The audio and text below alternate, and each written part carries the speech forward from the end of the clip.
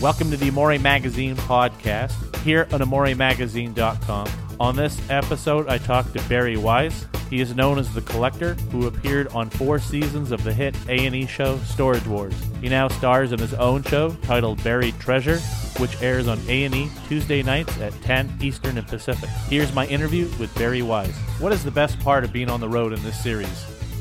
Well, I'll tell you, honestly, it's not really a stretch for me because that's what I was sort of doing before I was going to the Storage Wars thing. I just enjoy traveling and I enjoy people. And, traveling around, we're going to run into a bunch of kooks, which we've done in this show. But, I mean, that's really what I do because I'm retired. And I've been retired about 5 years prior to the Storage Wars thing. And, between going to motorsports events all over the world, Formula One and NASCAR and this and that, and just traveling. And I collect all kinds of cool stuff in my travels. For real, not necessarily on the show. So, it's what I enjoy. Is having your own show harder or easier? Obviously it's a different concept, but do you like this concept better, or are they both different? Yeah, well, it's really, as I said, not much of a stretch because that's what I would be doing anyway. It's just bouncing around the country having fun. Is it more work? Yeah, it is more work in terms of pure hours spent making something. But in other words, you know what? I enjoy it, and I enjoyed Storage Wars too. But I'd done like 104 of them, and I had a blast doing it. It was just time to do something else. And what's a typical shooting day like? How long does it take? And obviously you're on the road. Well, so we were probably about 12 hours actually. And I'm not really a morning person, so the one deal we have on that show, we'll start doing anything till about 10:30, 11 in the morning. Was there one place that you really enjoyed visiting, more so than any other, or a highlight of all the places you went to? Yeah, you know what? Actually, we had visited. I mean, I had a blast all over, and I kind of like the big cities, but I like getting out into the country as well. And I never really spent that much time in Montana. And we had a blast up there, Montana and Colorado, but I think I'd only been to Montana once. And we ended up going to Bozeman and, Billings and Livingston, and I enjoyed it quite a bit, maybe because I've never been there. But, we're all over the place. On the pilot episode, as you're introducing the show, while walking down the street in Philadelphia, a fan yells out at you. So what's the most common thing that fans yell out at you when you're out in public or out in your travels? Hey, Barry! Just like that. Okay, and and then again, I mean, when people do that, that was a little bit frustrating because we were shooting around a place called Chino's, a cheesesteak place there in Philly. Right. So in other words, everybody that would drive by would just sort of blurt out, "Hey, Barry," and after about the 5th person that did it, when we were trying to film, it was a bit frustrating, but it was funny. But listen, how upset can you get with people? I appreciate people watching the show. So, and 99% of the people that come up to me, regardless of whether it's in an airport or a sporting event or wherever, are really cool.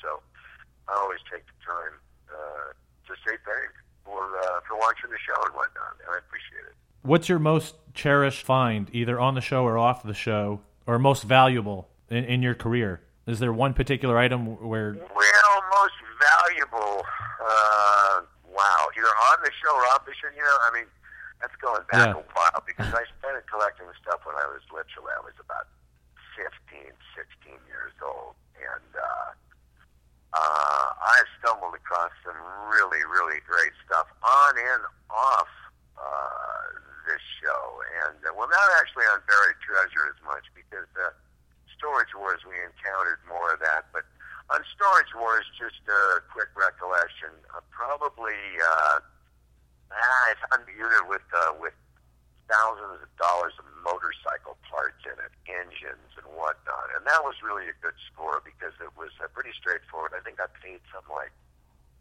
$1,500, give or take. And then ended up selling it for close to $10,000. And I didn't have to move it. In other words, I brought a guy down who looked at the stuff. We made a deal right there. He moved it. That was probably the most effortless, painless, biggest score, probably. With the other collectors on the show, how do you approach coaching them? I'm more like I would say maybe a broker in this show. In other words, putting a buyer and a seller together. Oftentimes, a collector, they don't want to sell anything. I mean, that's, I think, is the biggest challenge, and we've shown that in a couple of different shows. A lot of them just don't want to part with anything, and getting them to kind of thin their herd is a bit of a challenge. Are you able to see the episodes before the... Oh, sorry. Sorry? No, I was just going to say, are you able to see the episodes before they air? Sometimes yeah, sometimes no. It all depends. I mean, I'm running around busy with a bunch of other stuff, and as I say, this is 12 hours a day, and I'm not complaining, because if you like it, which I do, we had a blast doing it, but on the top, I'd much rather go to work at noon and stop at midnight. Go to work at 8 in the morning. Yeah, that works out, No, I didn't say that. I just said we had an agreement that we don't start until 30 in the morning. I don't know. I don't consider myself any kind of star. I just told them that's a prerequisite to me doing this. Your fans on social media say that you're a delight to them, and you make them smile. Do you feel that same way? Yeah, I do. I mean, as I say, I mentioned before that 99% of people come up to me are all positive, I got to tell you. And they're all, thanks for the laughs, or just enjoy the show, or they'll remember or recall, I should say, a specific instance that they thought was funny.